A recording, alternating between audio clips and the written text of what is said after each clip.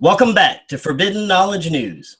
I'm your host, Chris Matthew, and tonight I'd like to welcome former military police officer and CIA operative, master hypnotherapist, and private investigator and researcher of human-alien encounters, Mr. Derrel Sims. How are you doing tonight, Derrel? I'm glad to be here. It's a real privilege. Great, great. Well, I'd like to start with a little bit about your background and kind of what got you started in your current field of research. Well, actually, there's two sides of that. First is I bring a heavy investigative background from the military police when I volunteered during the Vietnam War in the military in the United States Army. And second, I spent 2 years of my 3-year hitch in the Army stationed in the Central Intelligence Agency in covert operations.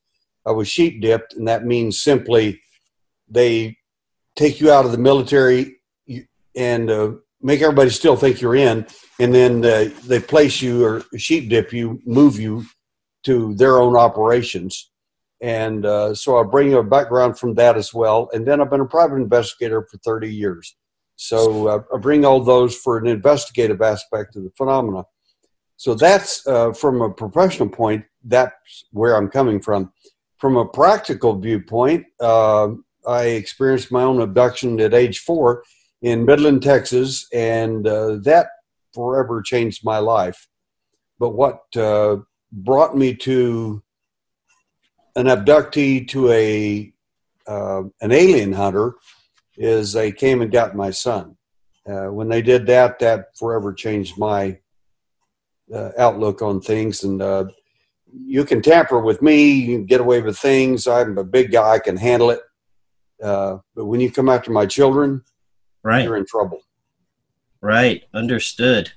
So can you tell us a little bit about what your current investigation, what it entails, what your everyday research entails? Well, realistically, I spend about half of my time going to conferences, and I'll be in contact in the desert as an example on May 31st to the 3rd of June. And there is an example, and I'm going to numerous countries from this year alone in the United Kingdom. Then from there, I'll travel immediately over to Italy, and I'll stay there for 10 days and do investigations there, and then finally do a conference for them as well. But in meeting in these conferences, people come to me privately many times, and they ask all kinds of questions. And like you, they watch my work, and some of these people are very serious in as much as they'll go to a conference 2 or 3 times, and when they hear me and see me enough and attend my workshops, they realize this guy is not only serious, he knows what's going on, and they validate me. And if once that happens, and until that happens, they remain in the shadows. They stay quiet. But when they come out with some fascinating information about their case and about what's going on with their life. Now, could you talk about your experience in the CIA? Could you tell us anything about what you did in the CIA? Well, I could tell you, Chris, but you know the punishment for that. I do. Of course, I'll tell you. I have a lot of funny stories I could tell about that. There is one only conference in the whole world that I don't get to go to. Carla Turner, when she was alive, she said, why don't you invite Derrel Sims? He's one of the best people I've ever seen. He's the best friend of mine. And they said, once CIA, always CIA. So he's spying on us. Well, I got news for you. You don't have to spy on anybody in the UFO community. All you got to do is order the tapes. You don't even have to attend the conference. It's really funny. But what I did in the CIA was several things. Number one, I was a martial arts instructor there. I was, as I said, part of a military police component, special unit there as well. And I was a weapons instructor there. And our work, of course, was in covert operations in the Central Intelligence Agency. Basically, the CIA, Mossad, the KGB, any intelligence agency, I don't care who they are, they exist with two primary objectives. One is they lie, and they lie consistently, and they all do. And they have to, because in the intelligence business, you can't let anybody know what you're doing. And which brings up the alien. The alien functions just like an intelligence community, in my viewpoint, because they simply can't let anybody know what they're really up to. So what you get are these whoppers that they tell different nations around the world, and I've been to a bunch of them, all have a different story about the alien, about where they are, who they are, what they're doing. It's the same thing with Native Americans. We're going to have a Native American conference here in Houston, representing several different tribes and several different perspectives primarily. And my point is that every one of them's got a different story. Look, I used to be a cop. And if you've got a dead body laying on the floor and 8 people standing around, and I walk in and say, what's this knife doing in this body? Who did it? And everybody looks at you and tells you 8 different stories. Guess how many people get to go downtown? Every one of them. Right. Find out what's going on. It's a ruse. It's a red herring or a whopper. It's a lie. Many of these things, you can't get 8 stories in a row from about the same exact event and expect them all to be true. I just don't buy it. Right. Now, you said that you were abducted at an early age. Can you tell us about that experience? I can. The event happened when I was 4 years old, approximately 4.5 years old. And I had no idea what was going on. It was 1952. Goodness sakes. Nobody knew anything about aliens back then. There was no TV of showing alien stories and movies and things like that. And nobody had interest anyway and would know none of it made sense. So I'm laying in bed, and I don't realize then, but I do now, that the entity had just brought me back, placed me in bed, and I had a suspicion something serious was going wrong, and opened my eyes very quickly, and I noticed he was walking away from me. He's walking toward a wall. And I thought, well, he's going to bump into the wall. I didn't know he's going through the wall. I didn't know that. Right. So as soon as he heard me think that, he turns around, and this was really weird. He turns around, and I hear him mentally say to me, "It's awake." And I realize that his little tiny mouth doesn't speak. And he's got a large bulbous head. He's pure white. He's large black eyes that are perfectly round. They're not like the Hollywood version, the elliptical eyes you see in these books and things like that. This guy had perfectly round eyes that were very large, almost no nose, no ears, and very skinny. And to me, he was large because he was bigger than I was. And the strange things, and kids notice things sometimes adults don't notice or don't get right off the bat.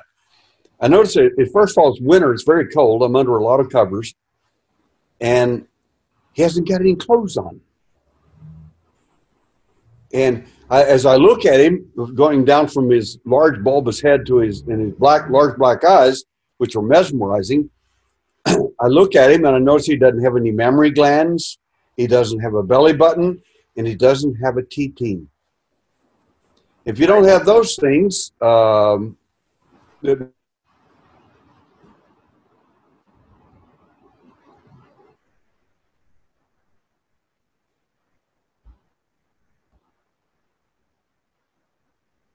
we did, so to speak.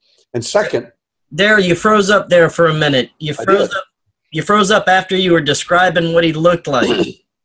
You said he didn't have any genitals, and then he didn't have any genitals whatsoever. And as a little kid, 4 years old, he didn't have a TT. So right. I realized he didn't have any equipment like we did, and certainly not like I did. And so I just was really confused by this whole event. How to get in my house, how to get in, and I mean, wear your clothes, it's wintertime. None of this made sense to me. And I realized, of course, after investigating years after this, that if you don't have genitals, you're not procreating, and you don't have belly button, you weren't born. You were either hatched, cloned, or manufactured. So you got here some other way. So the question is, who are you and why are you in my room?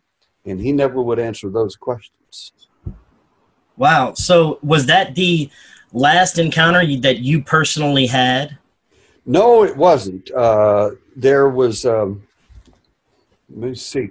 The best way to describe this is I had events between 4 and age 13. Age 17. And at age 17, my events ended violently with 5 entities present that were still not in UFO literature to this date. But the next major event was we moved from Texas, from Midland, Texas to Mayhill, New Mexico, which is right in the middle of nowhere, basically. It's a little tiny town. It's literally, you're on one side of the street or the other. And it was really hilarious because the Baptists lived on one side of the street and the Church of Christ lived on the other. And that's basically the way that the little town was divided. But one night, I walked out to, and this is, again, about 1953, 54. It's long time ago. And we were building, my dad was building a little house, and we were living in a basement of a building at this time. And so we had an outhouse, and outhouse is an outdoor bathroom. And so I went out there that night to use the bathroom. And as I opened the door to leave, there was the same cosmic skinhead looking at me that was there before, that picked me up before. Wow. So this was a shock beyond understanding again, because here I was out in the night, and as I shut the door, there he was standing there. And the next thing I noticed is the next day, which was Saturday, I was out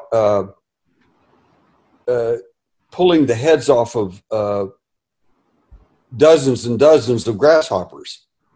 And I couldn't figure out, why are you doing that? Why am I killing these little insects? I love animals and bugs and things like that, and there are lots of them out there. And I couldn't understand why I was doing this. And I finally pulled one of the little bugs right next to my face, and I looked at it real close, and I realized that's not him. It was a praying mantis that got me the night before. That's who they took me to.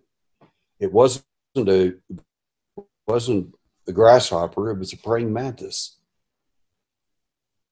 Have you ever experienced anyone that has experienced military abductions? This does show up once in a while in conversations. In some of these events, I can tell you categorically that the alien will lie, and they're the best.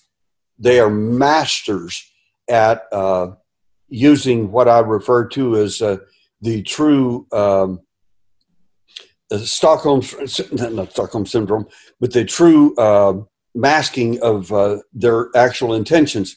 In other words, they can make you believe anything.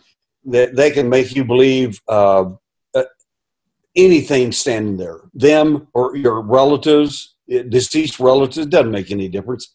They're masters at this.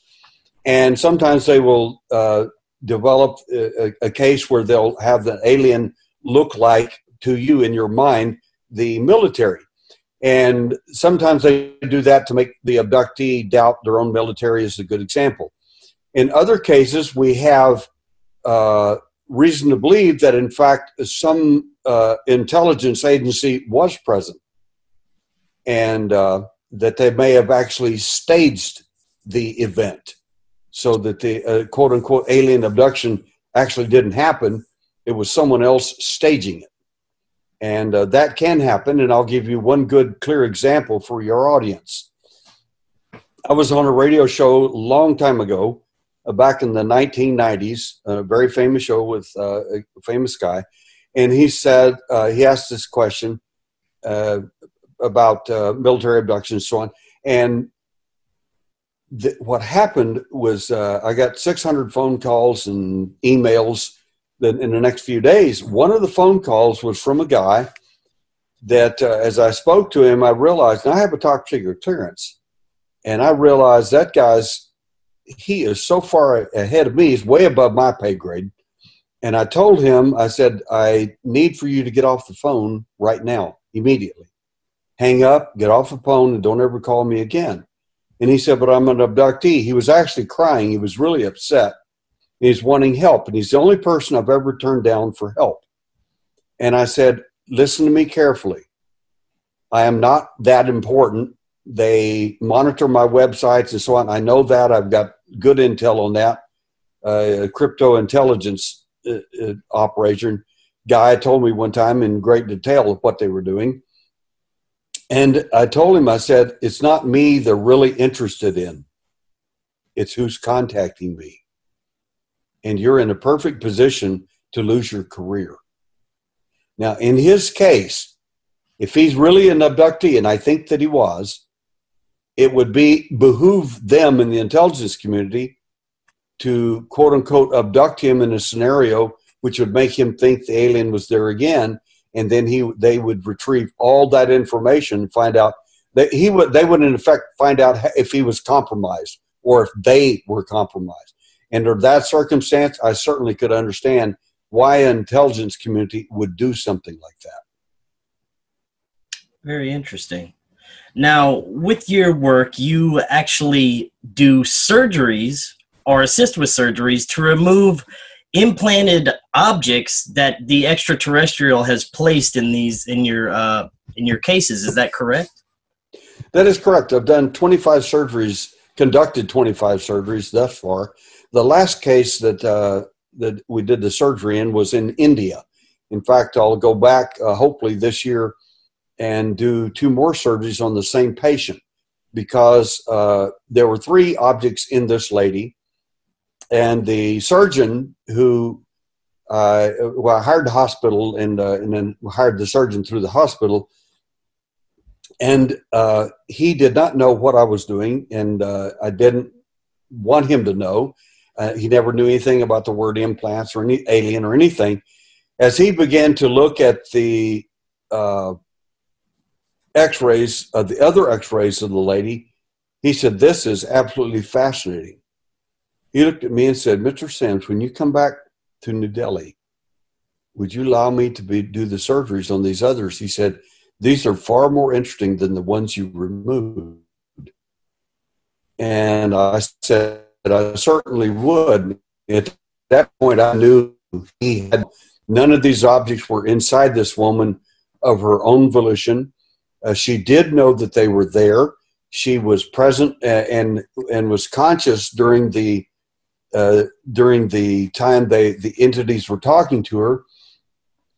And it's fascinating because in the UFO phenomena, generally there are 7 flavors or kinds of entities that will show up in these events. You may have, in my case, like the one I had with the little gray alien, or the second one would be a taller alien, which looks just like him, but he's taller and he's a lot smarter than this. The little guys have an IQ about 80, 85. They're not that smart, and they literally make so many mistakes. Sometimes you can't even get your clothes on right. The second one is which sometimes people refer to him as the doctor. He looks just like the alien. He's just bigger, and he's a lot smarter. He's got an IQ of about 130, 140. And he's very smart. And if you're, in some cases, a human entity will show up. Some people refer to them as a Nordic. They will be blondish hair, but that's not necessarily always true. They have black-haired ones. They have red-haired ones. In fact, the Native Americans a long time ago used to call them Zacistas in different terms. They were the white men before the white men got here, and really befuddled they couldn't figure out who these guys were. And then sometimes you'll see the mantis being who is extremely intelligent. And then sometimes you'll see some of the guys that are more in charge, and that is, in fact, the reptile. And that's what she finally, the human ones brought her, the Greys, the human ones brought her in, introduced her to the reptile guy. He lied to her, of course, and said they were going to implant her up here in the clavicle area. And she wouldn't feel it. She wouldn't know anything. She did, and it was very painful. And they also put in 2 other implants, which they did not intend for me to find. They intended for me or someone to find the first one. They said it would never be noticed. She would never feel anything. Well, it's very obvious. It was a pretty good sized bump on her above her clavicle in the shoulder muscle area, and it was a lie. That's all there is to it. Now the other 2 were very well situated, very well placed in the side and in the thigh. That's the 2 that the surgeon was absolutely fascinated with. And I still hadn't told him anything, but basically these things are, they're invasive, to say the very least. The objects are, they retrieve, or in our opinion, retrieve or transmit information to the abductee, to the alien. In other words, aliens sometimes can come to a person, and you may never physically be taken anywhere. You may be just there. And the reason is he doesn't have to take you, because there's no point in it. All he can do is download or upload the information. It doesn't make any difference. Now, the fascinating thing, and this is really important for your audience to know this, there's a lot of stuff on the internet that is simply misleading about the alien implants. Number 1, they're very rare. Number 2, if you're an abductee, it is highly unlikely that you have an implant. Highly. I look at hundreds of x-rays every year, and I can assure you most of these people do not have alien implants. They just don't.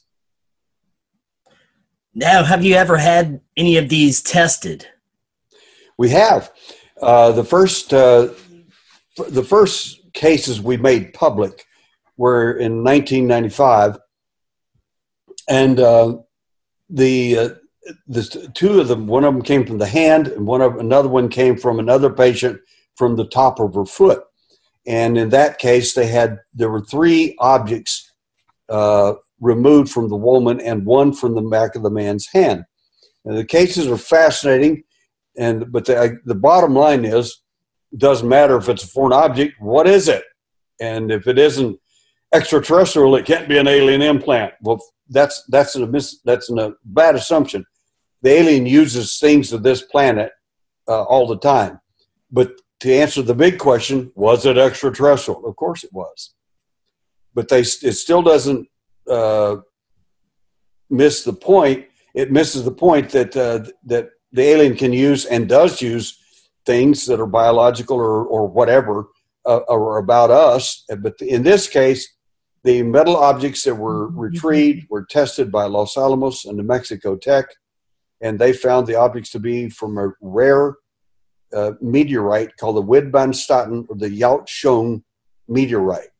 And they developed a special microscope that fired a laser into it, into the implants, and it contained the gases that would come off of that implant.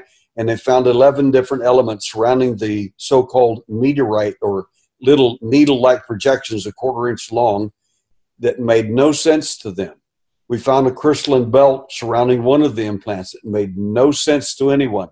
What would that be doing on a meteorite?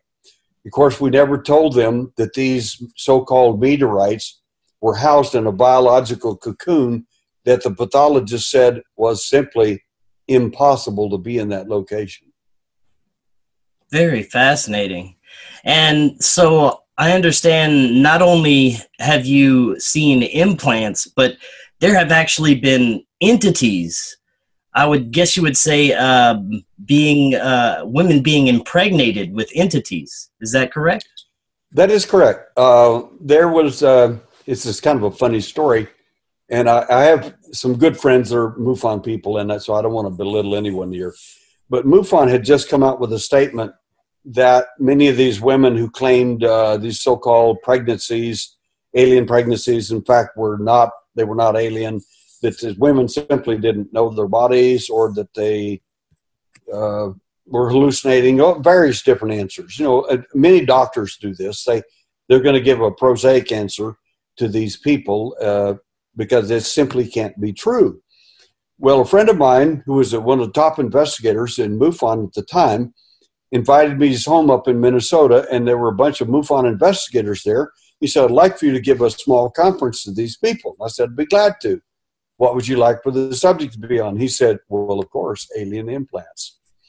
I said, but they don't exist according to MUFON in the sense of the word. The worst implant, in my opinion, and that is that the alien would literally install an alien fetus inside a human being. And so I did the implant presentation. Everybody was very impressed, very happy. And then I said, here's the worst implant that ever was, in my opinion. And then I showed them sonograms of an alien entity in a woman. I'm telling you, you could have dropped a pin on a carpet and heard it hit. They did not move. They didn't say a word, and they were horrified to see this alien fetus inside this woman. And the worst part of it was, I said, and for those of you who think this might be photoshopped or something like that, I have the sonograms. These are pictures of the sonograms. And second, this is a fascinating story because I didn't believe any of it. Because the woman came to me with a story that involved something of the intelligence community and the alien. Not together, but one spying on the other. The intelligence community was spying on the alien. And I just didn't believe it. I thought, what a whopper. And then I got the sonograms. I took the sonograms on my trip to the United Kingdom to the finest fetal hospital, a baby hospital you could imagine. And I met a doctor there, and I said, I'm a private investigator in the state of Texas, and I would like for you to look at these sonograms. And I just tossed them on the table in random and said, tell me what you think of them. I said, this is not a criminal case. I'm just looking at these, wondering, are they valid? Are they real? Or is there anything, are they okay? And she said, I'll bring in a consult. And she's a specialist. She brought in another consult. And they both looked at everything, and she started rearranging the sonograms. And she said, wait a minute, this doesn't make any sense. That's not right. I said, what is it that's not right, doctor? She said, whoever took these sonograms was not interested in the fetal development of the fetus whatsoever. See, that's not there, that should be there. And she said, oh my God, what a strange little head. I mean, a long pointed chin and a large bulbous head. This just doesn't make any sense. And I gathered up the sonograms, put them back in my pocket, said, I want to thank you for your assistance. And they just stood there with their mouths open. They could not figure out what in the world this fetus was. They were looking at the fetus of an alien entity inside this woman. And the scenario goes like this. The alien then comes back and picks up the fetus within the first trimester. And then you have this so-called spontaneous abortion, or you think you do. And there's no fetus, there's no residue, there's nothing. And the worst case scenario, you'll be pregnant and your doctor will diagnose you with a dual pregnancy. And this is not uncommon at all with the women that go through this phenomena. You'll end up only having one child and there's no fetus of the other one. It's gone. What's worse than all of that is your child, 5 or 6 years old, becomes an abductee, And they say, Mama, why didn't you tell me about my sister? What are you talking about? My sister. You don't have a sister. Yes, I do. I met her last night on that craft. And the mother is just horrified. Wow. Now, what do you think some of the purposes of these, you know, the fetuses would be? Are they using it for some sort of genetic experiments, do you think? Well, again, I want to kind of make this, I'm not very kind to the alien, as you can imagine. They call me the alien hunter. Evidence means everything to me.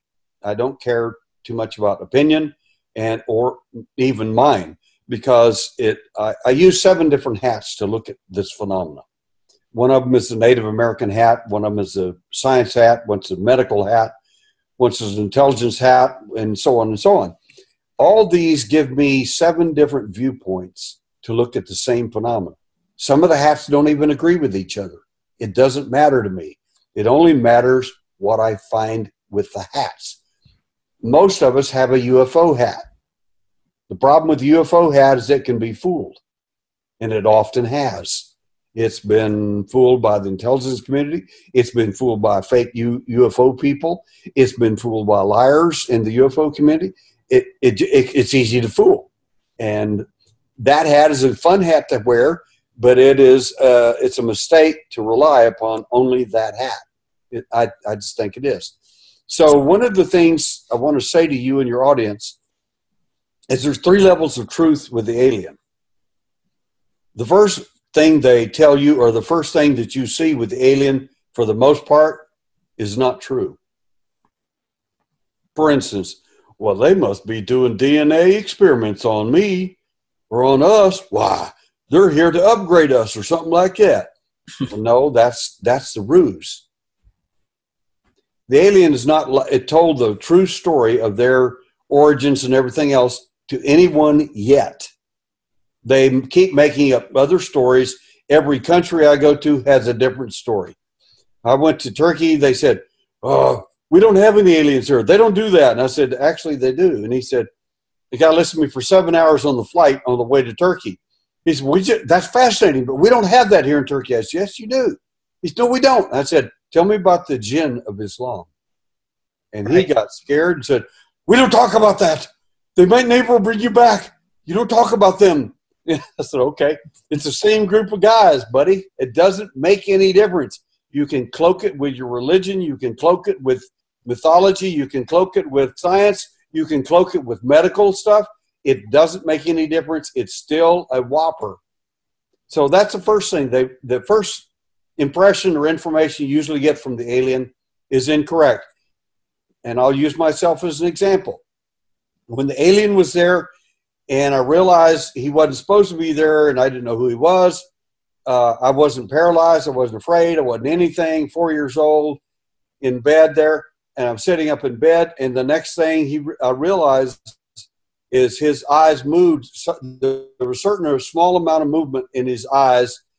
And I could see that clearly because there was an ambient light in the room. And from the outside, our well house had a light on the outside that shone through my window, so I could see him clearly. And I instantly became paralyzed. I have never in my life felt fear. At 4 years old, you don't know a whole lot about fear or anything. And all of a sudden, my whole world changed. And I finally realized after becoming an investigator, and then I've got over 2,000 cases worldwide, and I realized at that point, this is not my fear. That's his fear. He's transferring his fear to me. They live in a structured society that's so different than anything you and I can imagine. We apply humanness to them, say, oh, they must be doing DNA tests. They must be doing this. They don't have to be doing anything you think. The things that we're given to think about were given to us, and they're often patently untrue. The second level of truth, and this is going to sting a little bit, is they give us misleading information, and to the best investigators out there, are you ready for this? You're often spoon-fed your best information. Right. So, and I'm not a conspiracist. Don't get me wrong. When there's a lady who's been with me for 25 years, Jolene Ray Harrington, and she came by one night when I was doing a presentation, and this was in California, and she heard my presentation. She came by and she said, I said, do you have a question you want to ask or anything? She said, well, I'm not a groupie. I said, I didn't think you were. She said, I just want to ask you this question. You made an astounding statement up there, and Dr. Jacobs has spoken, you had just spoken, and you said the best investigators are often spoon-fed their information. I said, they are. She said, how about you? I said, I'm no better than anybody else. I said, they spoon-feed me too, whenever they think I need it to get me off course because I'm too close to a truth. She says, well, I don't get it. And I said, listen to me. The only difference between me and many other investigators is they don't know it. They think they just got great, unbelievable cases, the best intel, the best everything. They truly get it. And I said, when you're spoon-fed, you have to know that somebody's pulling your chain big time. And I said, I've discovered fluorescence, an alien fingerprint, basically on abductees, a fluorescence that we checked them with. I discovered implants in 1960 in my own case because that's where I discovered implantation, because I went through it myself. And fluorescence we found on people in 1992. I said, my point is simply this. Anytime you get close to the alien, I don't care how smart you are, they're going to spoon feed you something new, something so unique, something so good. You're just not going to be able to leave that thing alone. And the third thing, the first is your first level of information is either false and patently untrue. Second level, it's misleading or you're spoon-fed if you're a really good investigator. And if you're not spoon-fed anything, you don't have to worry about anything because you're not good enough they don't need to feed you anything. You're already on the wrong track. And third is when you get close to the real issue. Now you've got problems. And then you will have intelligence people and other people watching you very closely, because it's not you they're interested in. You're not the big shot. I'm not the big shot. It's the level of information you're getting. And they know it's true because they already have it themselves. That's when you know that there's a problem.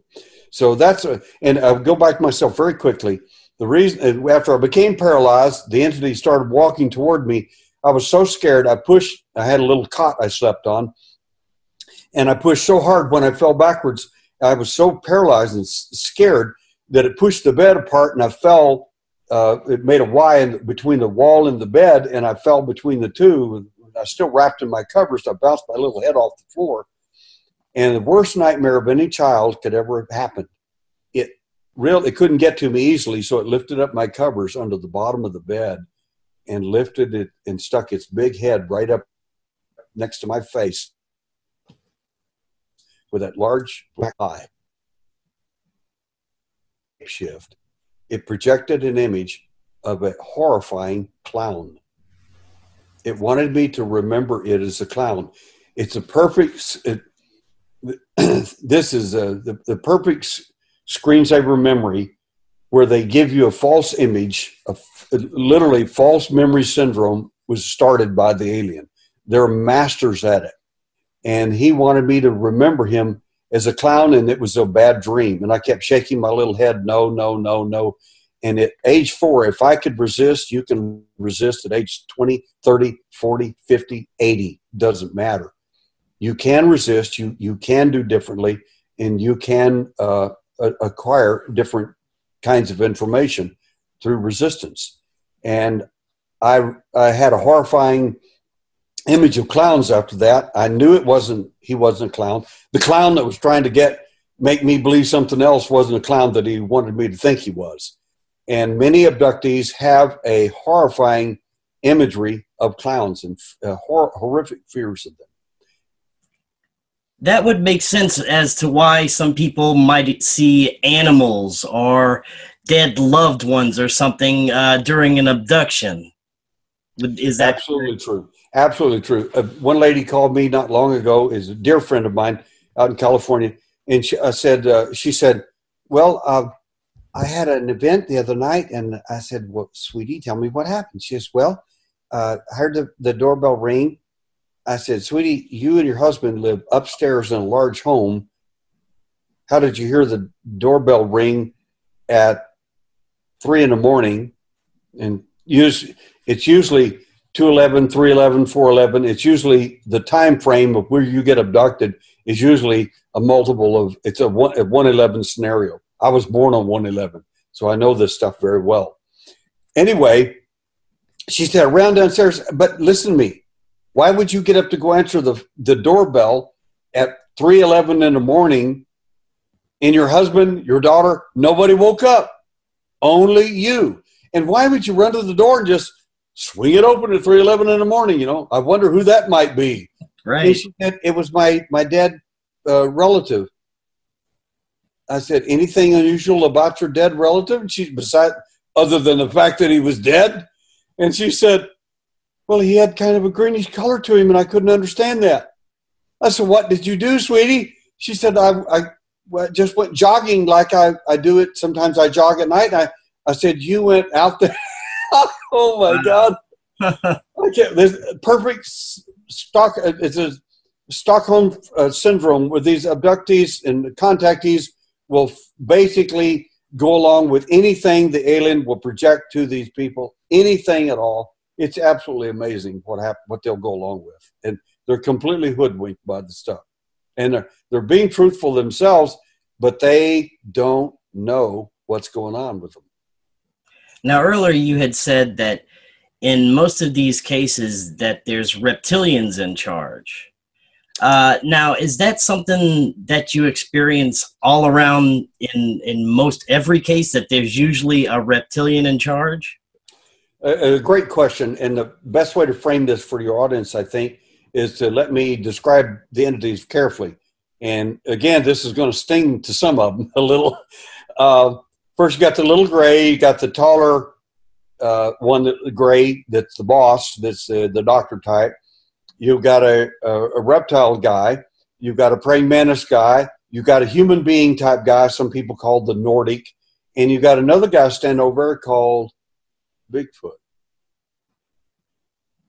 Yes, we've seen him in abductions. We've seen him on the craft.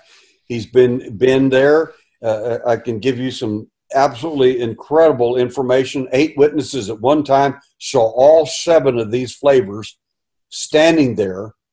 And my point is simply this.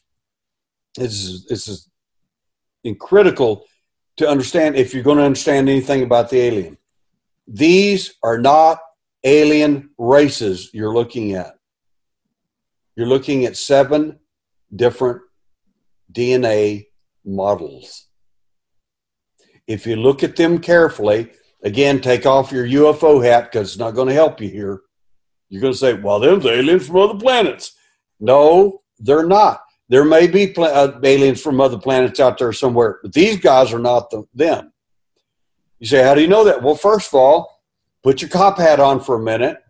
It may be a little uncomfortable, but put it on and I'll help you with it. Let's just look at them critically. First of all, the reptile, where in the world are you going to find reptile DNA? You probably won't find it on Jupiter, probably won't find it on Zeta Reticuli, but you might find it on planet Earth. We've got plenty of reptiles here, lots of DNA to make that. Well, what about human beings? Well, we got plenty of human beings here. Where do you suppose they got the human being DNA? Well, I don't know, maybe Saturn or somewhere? Probably not. So what about Bigfoot? Well, we have ape-like creatures here all over the planet, don't we? Where in the world would you get simian DNA? Probably planet Earth. Planet Earth is a cosmic Walmart for DNA. That's where they're getting this stuff. And you take the DNA back out there in the neighborhood, in our solar system. We have a pretty good idea of where. And the point is you can recreate, quote unquote, alien beings to come down here and convince people that they're alien beings from other planets. In fact, the alien himself may not know the difference because he's a program in itself. And what I'm trying to tell your audience is these beings are hatched, cloned, manufactured, or made with the purpose of making us believe that they are aliens from other planets. There may be aliens from other planets. I'm not knocking that. I don't know. I hadn't been out there. I don't know everything that's out there. But I do know a lot about these 7 characters. And I'm telling you that they are not it. And so the real question is, why are they here? In fact, one of my native friends, because there's 2 primary views among natives. One is they're here to help us to save the planet, fix the ozone hole, and so on. And 2 is the other group, like some of my Cree friends up in Canada. They're not here to help us at all. In fact, they're here to do some terrible things. We better wake up. So my point is simply this: if you buy into their goodness, or the program they're running on you is not harmful in any way, in fact, it's pleasant, you're going to consider them aliens from other planets, and it's a wonderful thing. If you're like me and you wake up and you realize, oh my gosh, there's something wrong with this picture. I need a new hat. I need another way to look at these guys. And as I told my native friends, they said, but we call these, I said, what do you call them? He said, we call them the ant people. I said, listen to me carefully. You're my good friend. If they're called the ant people, why do they call them ant people? It's because they live underground. I said, I don't disagree with that either. But listen to me. I said, in the ancient pictographs on the wall, on the caves and walls around the world, and especially in this country, you'll see some of these pictographs are over 1,000 years old, at least 1,000. Some of them much older. You'll actually see some of these entities with little antenna on their head. They look like ants. Look at an ant head closely and look at the alien head and see if you don't see a similarity. No wonder you call them the ant people. The DNA is still from here. You're missing the whole point. And that's what I try to get across to my friends. Now, if these are just cloned entities for interaction with us, would you say there's someone else over them in charge? Or something? Somebody would have to be in charge, because it's like we can take this down on a human level too. You say, well, we just got here by accident. Well, that's possible. I don't buy that, because this is, in my view, an observer created universe, and science has been behind that for a long time, and that your observation on anything can alter it. And somebody's been observing us and all of this, and this is how it's coming. And God is a good answer for it generically, but there are other things too. And the other things out there are the ones who made, hatch, and clone, manufactured these guys to do the work for them surreptitiously. And if you ask the alien about this, you'll get things like, we're from Zeta Reticuli. And you say, or they'll say, we're from Saturn, or we're from Venus. Well, if Venus is a little hot right now, you'd probably get a real bad sunburn if you tried to come from Venus at all. Real hot place there. And might get a little cold on Saturn. I don't know. But it doesn't make any sense. Their stories are whoppers. It's like me asking somebody in a crime, where did you just come from? I came from Walmart.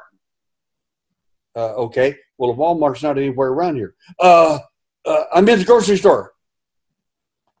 There's no close grocery store here. I'm at the little dollar store over there. You're making the whole thing up. You're just exchanging, and they do this a lot to people. And anytime somebody lies to you consistently, and I'll make it personal, anytime a guy lies to his girlfriend consistently, she needs to find another boyfriend. Right. He's lying. He's telling some whoppers.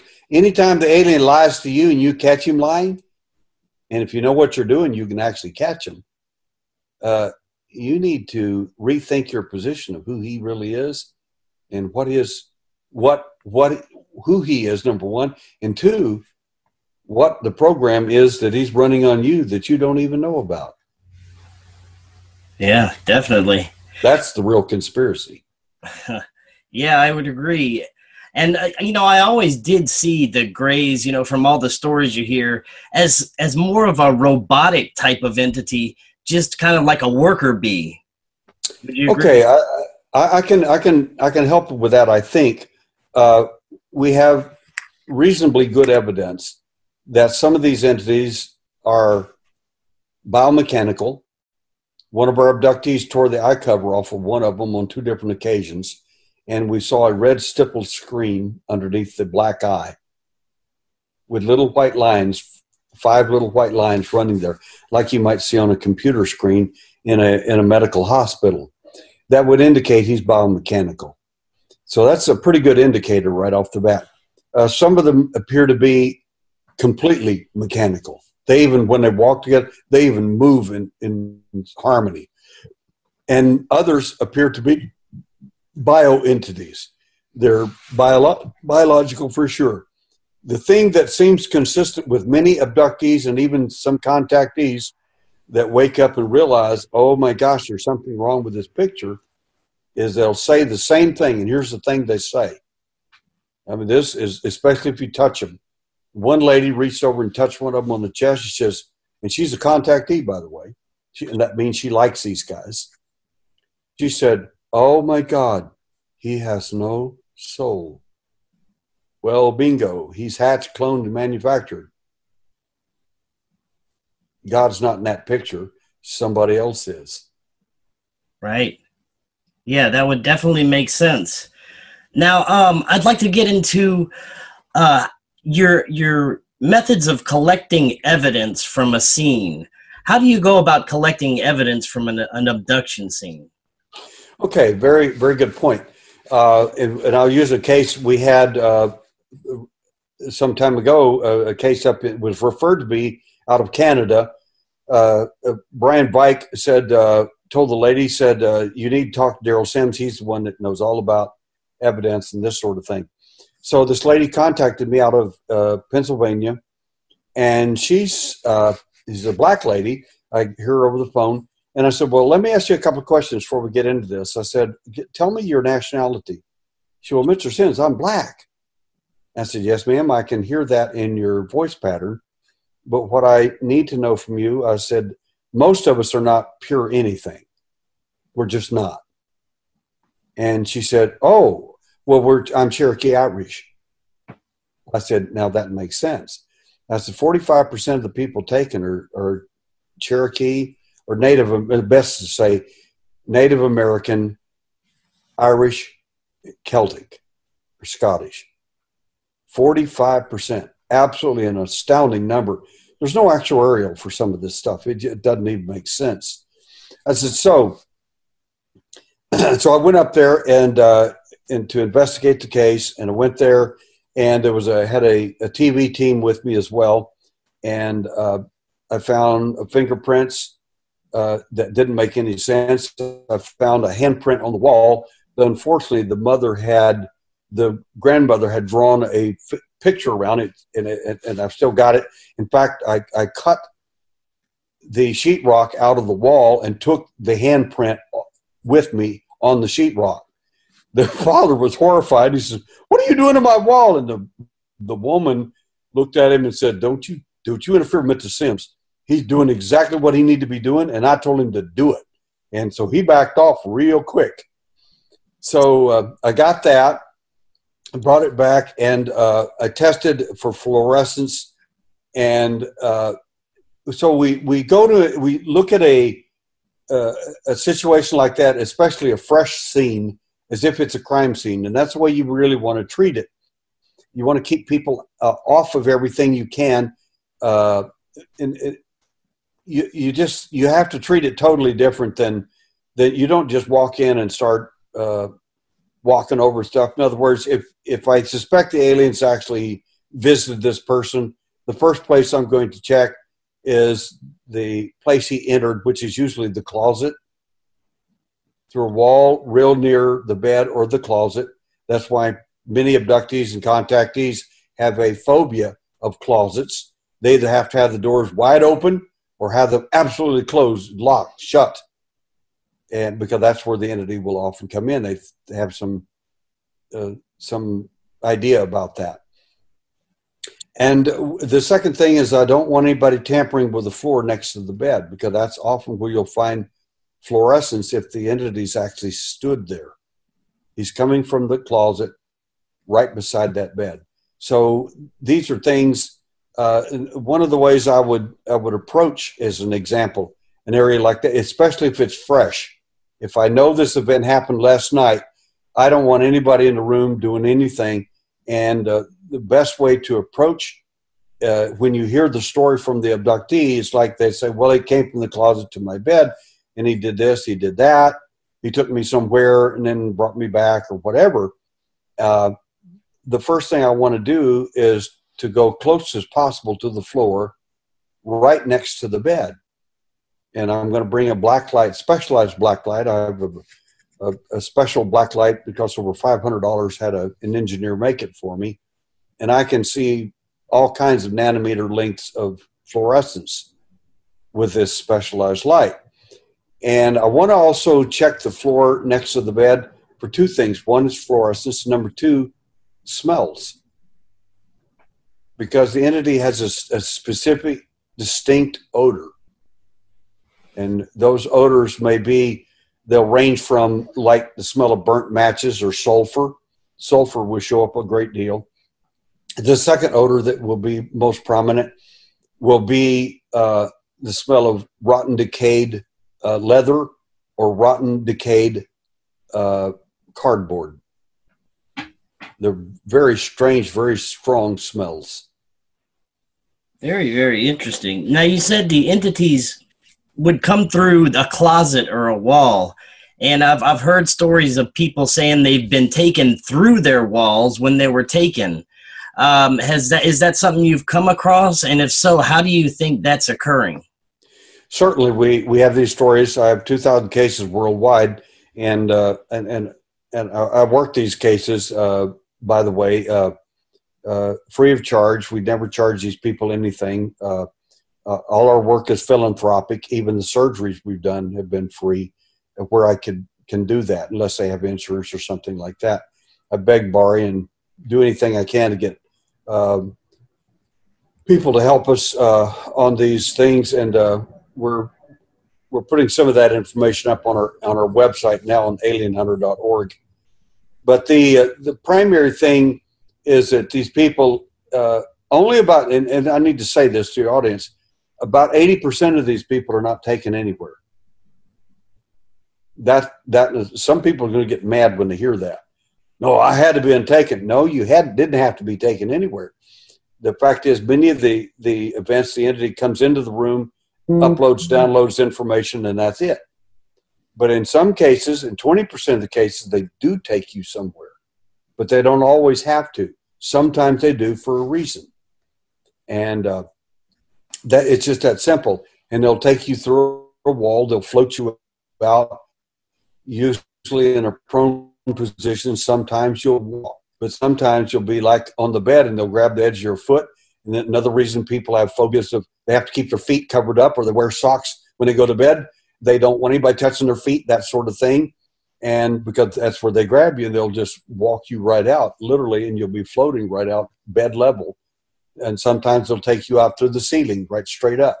There are different ways that it depends on the mechanism they're using to transport you, so to speak. Very interesting. I wonder if there's somehow changing your vibratory rate so that you can actually move through these solid objects. In my opinion, there are all kinds of explanations, and one of the best is simply, in my view, is that they're doing something to you, to your molecular system, so that it literally loses its gravity. And when that happens, you'll float, you can fly, you can walk through walls, you can do all kinds of stuff. And it's a process.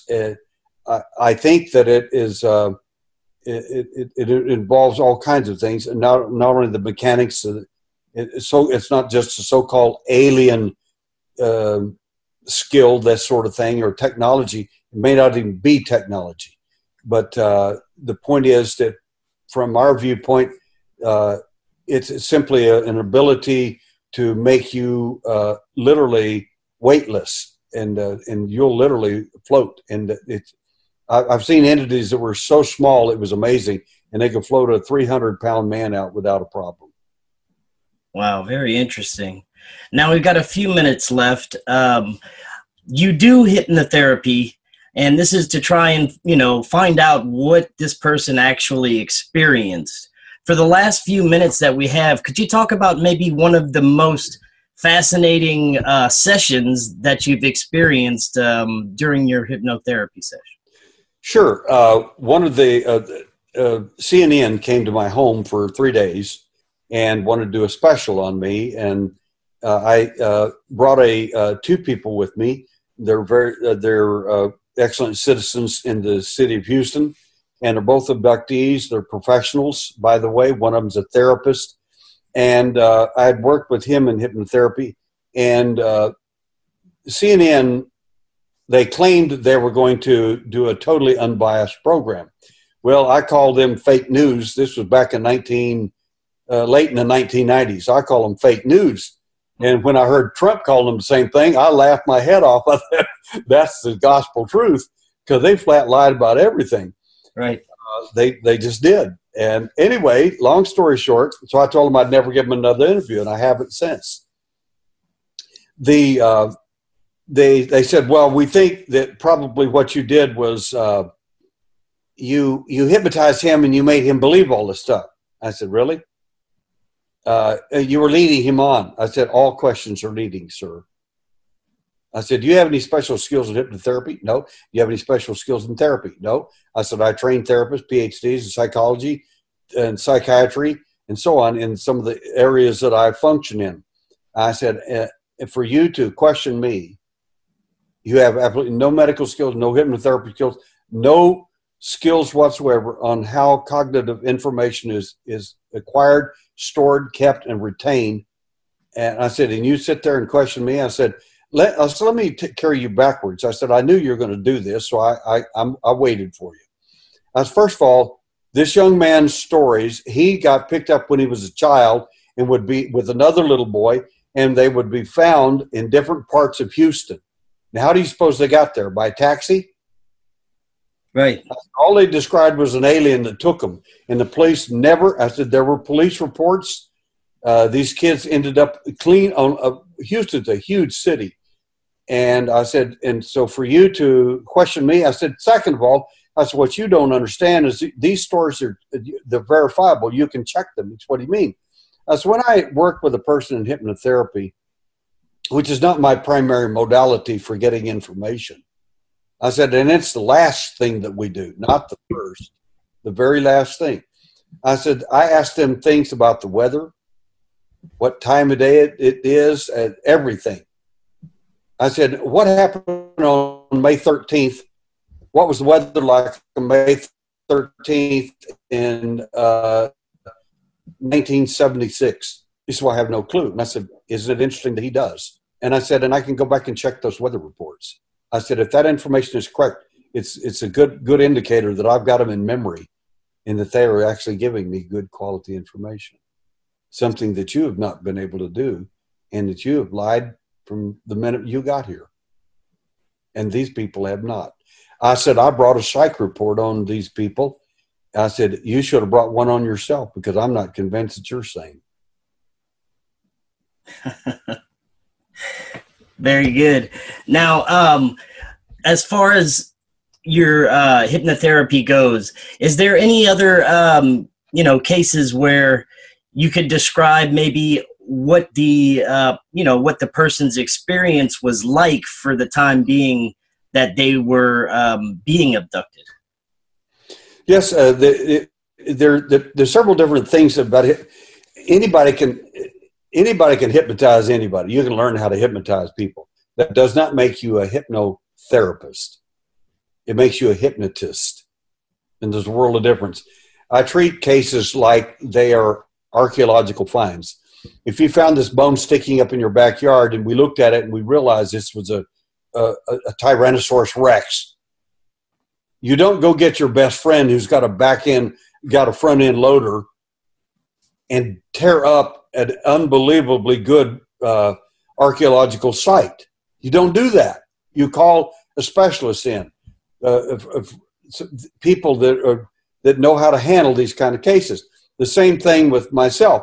I would not go out and grab a hypnotist and say, oh, you must be a hypnotist, so I need to be hypnotized, so therefore anything you get out of me is going to be truth, and it's not going to be recall, it's going to be pure memory, right?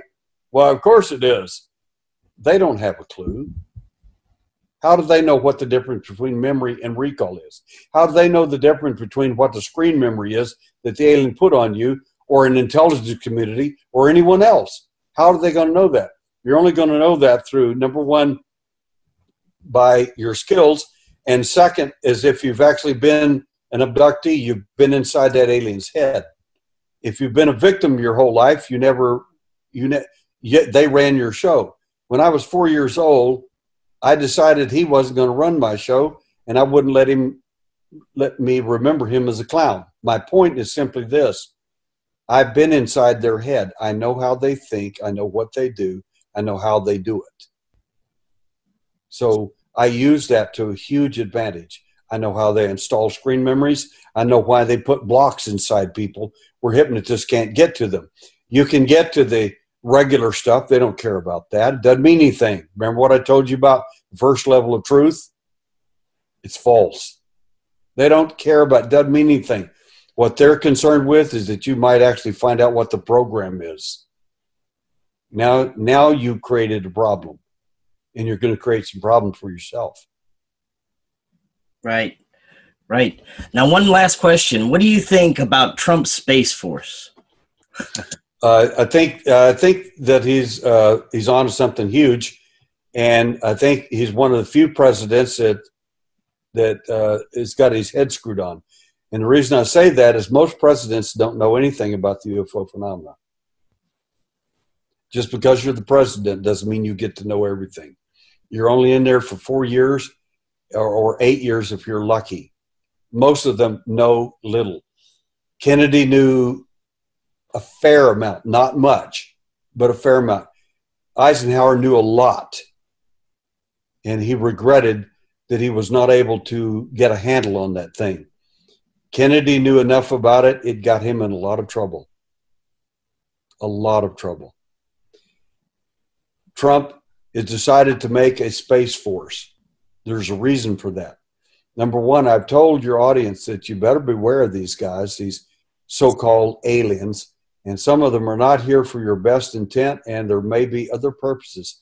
So one of the reasons we don't go back to the moon anymore, and I've asked numerous astronauts this, why is it that you left the moon? You filmed it, you left, and never went back. And the scuttlebutt, the so-called myth among them is this, that they told us not to come back. Well, who's in charge of the moon? It isn't you. So who's telling us what to do? And why are they doing that? What's the purpose?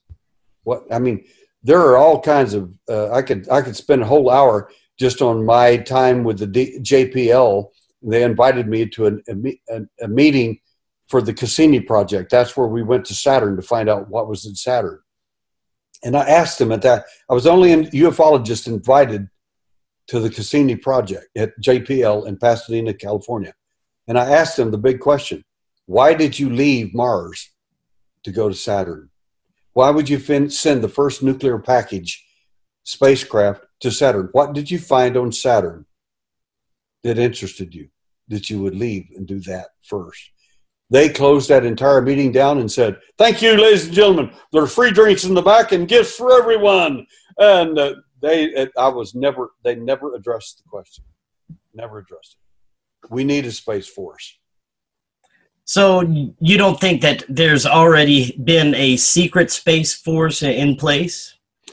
There are all kinds of theories about that, and there may have been. I don't know because I wasn't there, so I don't address things that I can't prove or know.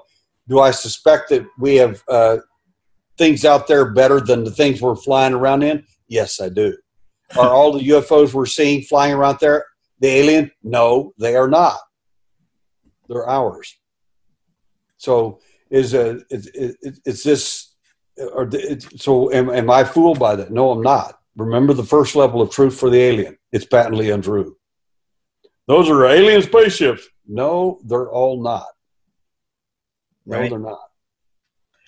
The wonderful thing I told my native friends, and I'll tell this last thing for your audience, I said it's fascinating to look at these pictographs on the walls and see the alien literally has a ram, a sheep, taking sheep off the earth up into the spacecraft. The first case of mutilations and stolen animals abducted as well. I said, they weren't here to save your sheep, and they're not here to save your cattle. And they're not here to save or help you either. There's three levels of truth with these guys, and the first one's patently untrue. The second level is you're being spoon-fed or misled, and third one is you're close to the fire. And I think the fact that they have a space force, I think Trump may be opening up for the first time in 50 years. At least 50 years, something, at least just a glimmer of hope that we might be able to find out something what's really going on. And I assure you, if he talks too much or finds out too much, they'll shut him down just like they have others. Right. Yeah, and that's a whole other show to talk about there. But Derrel, I want to thank you so much for joining us tonight. That was fantastic information, and I'm going to have to definitely have you back on one day. I'd love to be back, Chris. You got a great program. Great. Thank you so much, and you have a great night. Have a good one.